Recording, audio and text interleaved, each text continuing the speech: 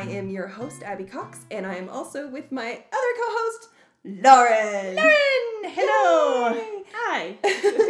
And we are here to talk to you all today about our exclusive shoe called the Louis shoe, and pick Lauren's brain about some shoe history, fashion history, general shenanigans and all of that. Shoes! Oh my gosh, favorite thing. Shoes, cheese, Starbucks. That's basically my life. All right. So for Dogs. those of you, for Lauren, for those who don't understand what an exclusive is when it comes to the American Duchess shoe line and brand, would you be so kind as to explain where they came from, your whole thought process behind them, and why they are exclusives? Yes, why we call them exclusives. Yeah, and not common? Correct. Yeah, the opposite of exclusive is everywhere all the time. So the exclusives, if you've been on our Facebook page, blog, Instagram in the last week or so, you've seen these embroidered velvet shoes, and we're calling them exclusives. The name of them is Louis, and exclusives are a range of shoes that we do. We've been doing them a couple years now, rather inconsistently. Sorry, guys. They're exquisite pieces. They're beautiful shoes that we make by pre-order only. So they're only made to order, and we do a fundraising pre-order for that in a short period of time. Mm-hmm. They're shoes that we couldn't normally make 200 or 300 of and sell in our regular shop because they're just too fabulous. Yeah. That sounds really lame, but they're a lot of look. They're a lot of look, right? There's a certain type of person that's going to wear a blue or red velvet embroidered shoe. Like me. Like Abby and like Lauren and a few of our other collectors.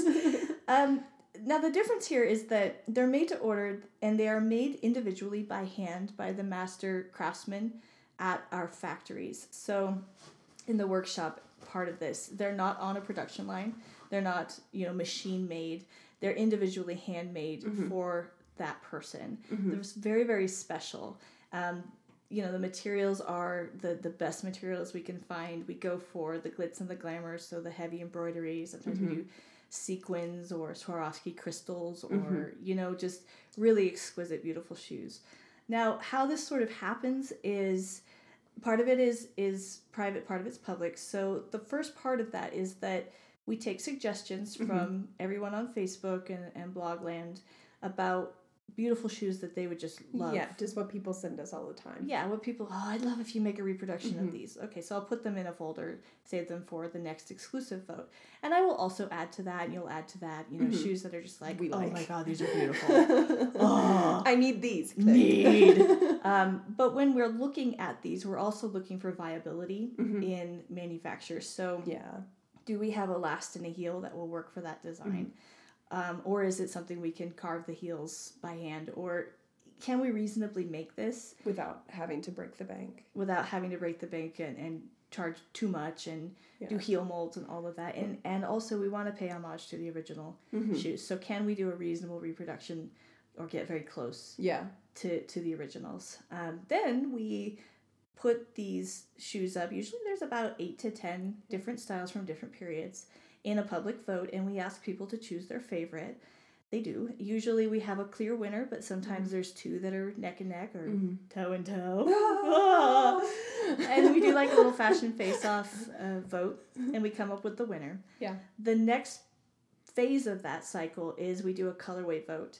So I'll do a whole bunch of different colors. Again, I have to test this for viability. I'll just mock them up in Photoshop. Can I get these materials? Is this, true to the period, all of that. And we'll put that up for a vote. So no rainbow shoes. No rainbow shoes. No tie-dye shoes. Unless we're doing like 1970s reproduction. Never! We'll have to be in business a long time for that. So I'll put the colors up. People will vote. And usually, well, not usually, I will say always, since we've been doing exclusives, we have the original colorway as one of the winners.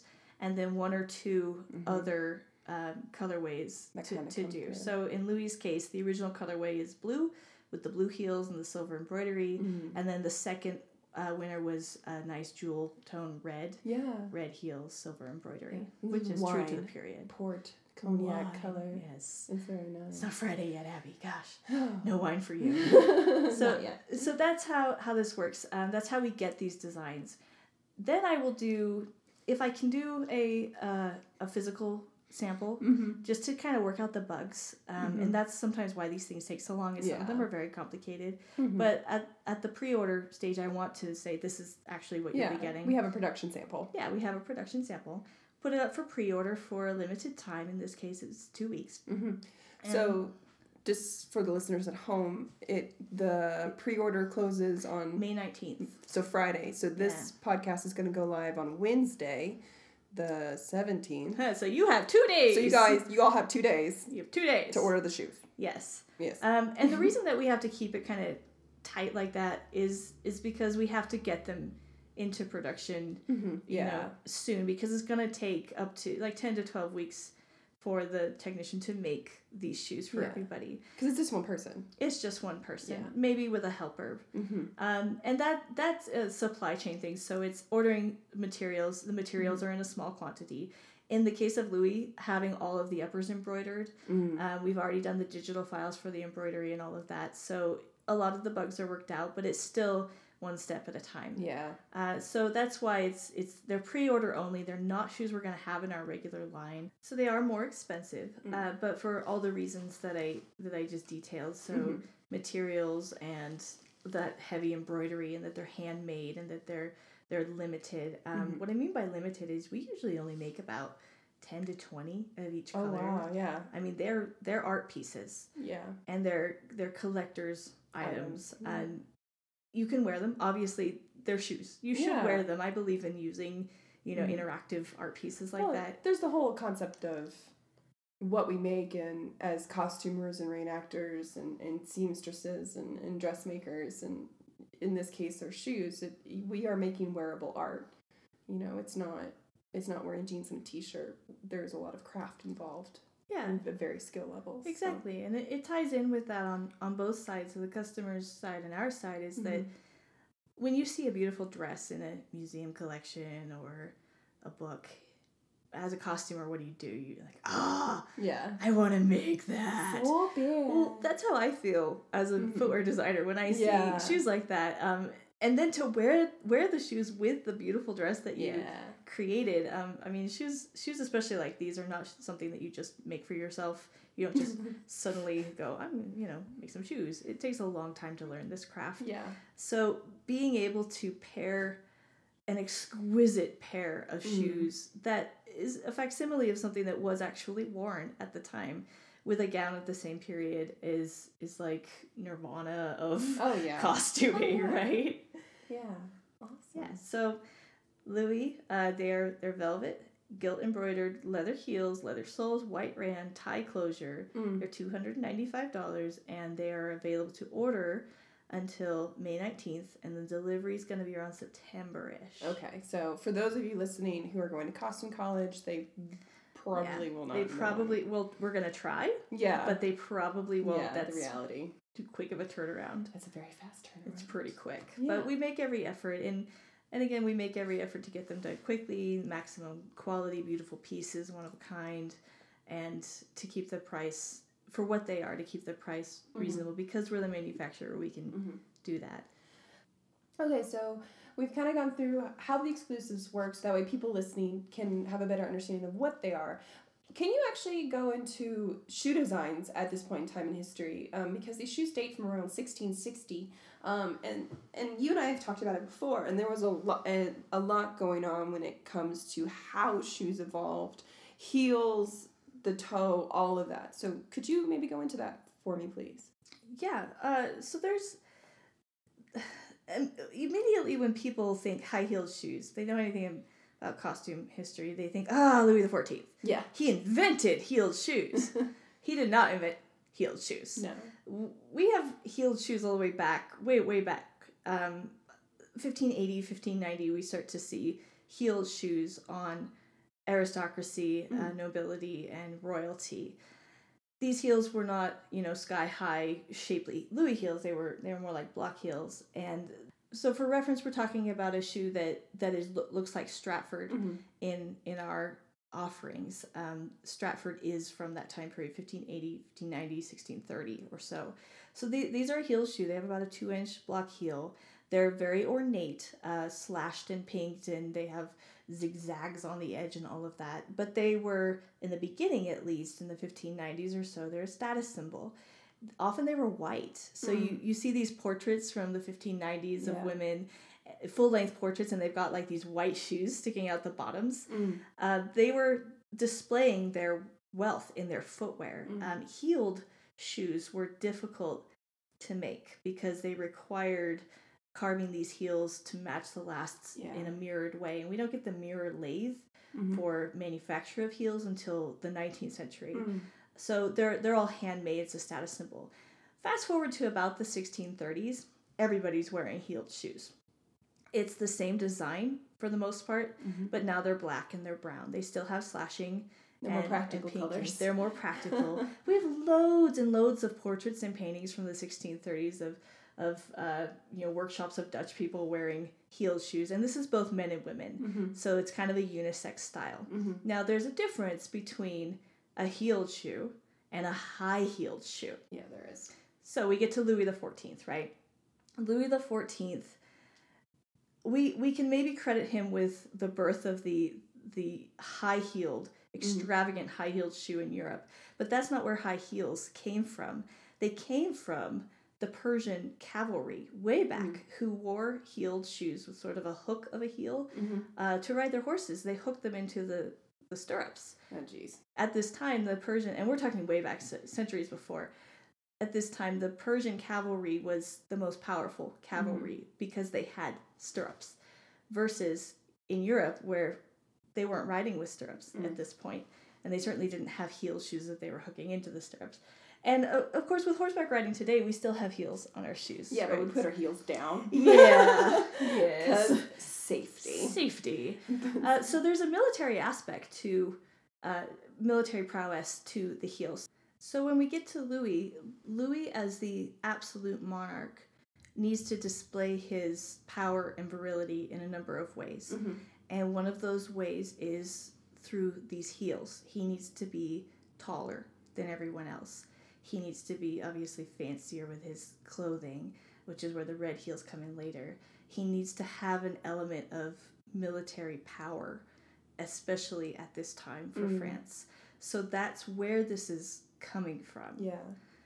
It's putting the image out there to the world about who he is as a leader, as a king. It's not just him as a man, but it is actually about him as a king. So it's communicating a lot of different... He's using his clothing to communicate a great deal of information to the world around him. He's larger than life. Now that trickles down into the court. And at this time, the court in France was kept close to Louis, so he could keep an eye on everybody, right? Yeah. So we have men wearing heels to imitate their monarch.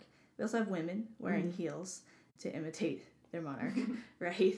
And in a way, this is heels. They kind of keep you off balance, which Louis wanted. We know that Louis created all of these rules and regulations, right, for his courtiers to keep them in line, to keep his power over them. To literally have people argue over the fact who is going to wipe the royal bum.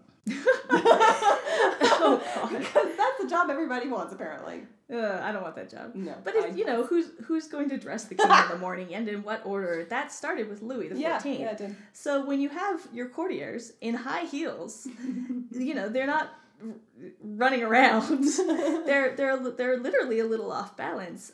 This is also where the red heels come in. Yeah. There's sort of this myth that I don't quite know where this came from about blood in the streets and walking through blood and red heel. No, I don't know where this comes from, and I'm not going to substantiate it. The red heel thing is another way to distinguish who's in and who's out. Well, I mean, it's like we see this with our red shoes. Your eye is immediately drawn to red. It pulls your gaze instantly. Red is also an aggressive color. Yes. You could say military, aggressive, powerful, monarch. Look at my big ass red heels. I'm popular, right? I'm the king. So Louis used this as a way to say you're in favor and you're not. You have your heels painted red. And this lasted a really long time, and it moved out of France into other... You have red heel shoes from Sweden. You used to have them from England as well. So it becomes a thing, but it starts there. It starts with Louis. Awesome. So these shoes are attributed to a woman named Lady Mary Stanhope Gell or Gell. We asked our resident Englishman the correct pronunciation for this last name. Gell. And he said he didn't know. So Gell. So if anyone knows and you want to correct us on our pronunciation, we welcome you to do that. But we did try. So could you maybe go through, because I know you've done a little bit of research on who Mary Stanhope was. Yes. So the museum that holds these shoes is the Northampton Museum in England. They attribute the shoes to Lady Mary Radcliffe Stanhope Gell. That's quite a mouthful. We did a little research on when we think she might have been born, based on some portraits and her death date. And because it isn't known for sure, and we think it's around the 1590s, 1590 or so.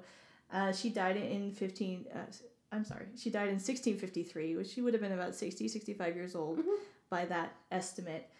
She was a lady of England, originally married to John Stanhope, who was of Derbyshire. He was a sheriff. He died, and then she remarried his mortal enemy, Sir John Gell. Make it juicy, guys. Right. So she remarries, and Sir John Gell was such a jerk that they were only married, they were only together for about a year before they separated. So they stayed married, but they were separated. Well, yeah, because we were talking about Mr. Lord Baronet Gell and how he was in the Tower and he was a military. He was a piece of work. He was a piece of work. He was given a baronetcy to tie him to the crown during the English Civil War. So he wasn't a very high on the nobility food chain, but Lady Mary Radcliffe Stanhope was marrying up. Her previous husband was only a sheriff. So now here's the interesting thing, is that we know that Lady Mary Stanhope Gell died in 1653. That is known. The shoes are dated circa 1660. And the museum says they were probably worn to celebrations, the restoration of Charles II, yada, yada, yada. I don't know why the museum thinks that they are hers or that they're from the 1660s. The date for the shoes does match up with other pairs of shoes of that style, especially with that style of heel, which is a little bit more of a peg, the way that they're made and all of that. But how could they be Lady Mary's if she died, a good 7 or so years before the shoes are roughly dated? This ties in with some interesting ideas about how shoes are attributed, especially really old shoes. Yeah. What houses they come out of. Yeah. And there's sometimes some myths about who owned what. Yeah. Well, I mean, you see that, because you and I talked about this, but you see that in America too, where, there will be this newspaper article that pops up and it's like, dress given to family by George Washington, and you're sitting there and you're just going, but why? Why? That's really intimate that he's like, here, have a dress, random lady that threw a party for me, because that makes sense. No, maybe he would have given fabric, but an actual, and it's just like this weird, like, it's oldie-timey, so let's attribute it to something fancy. Yeah, it's family myths. A really good example of this is there's a lovely pair of mules that are attributed to Anne Boleyn. The only problem is that they're made in the 1650s. She good and dead. She good and dead. So, but it's a family myth.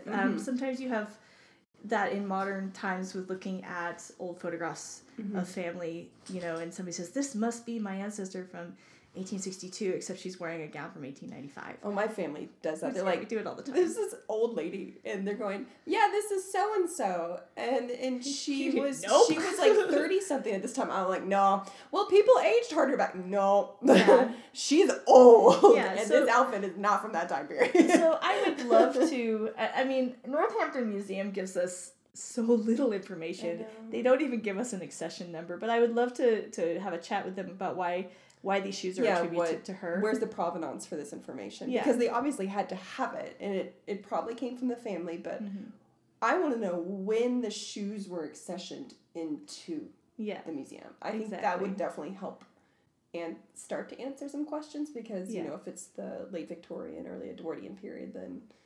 But of course, the overarching lesson here is question everything. Always. It's just an interesting point. Lady Mary was an interesting lady. We don't know a lot about her. We do know when she died. Yeah. We do know when the shoes roughly were made. So does that mean the shoes can't be from the 1650s? Of course they can be. Yeah.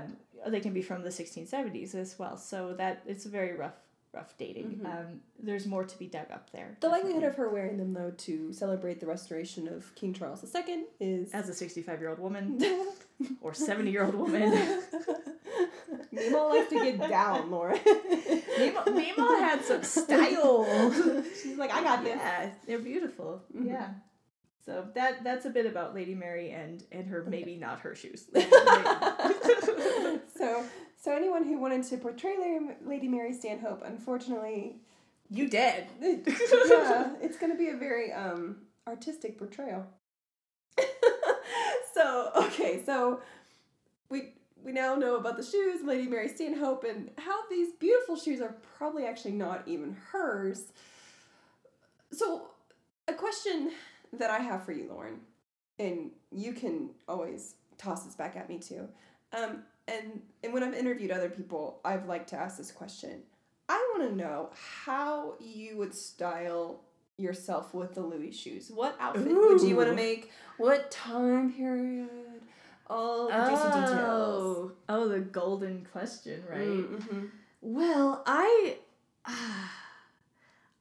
love the 18th century. And I'm getting more and more interested in the early stuff. Mm-hmm. So the nice thing about the Louis that we've created is because the heel is the shape that it is, it can go further into the 18th century. It can go with a bit of a stretch to the mid 18th century. Yeah, pushing it. You're pushing it with the deep jewel tone colors and the colored heel.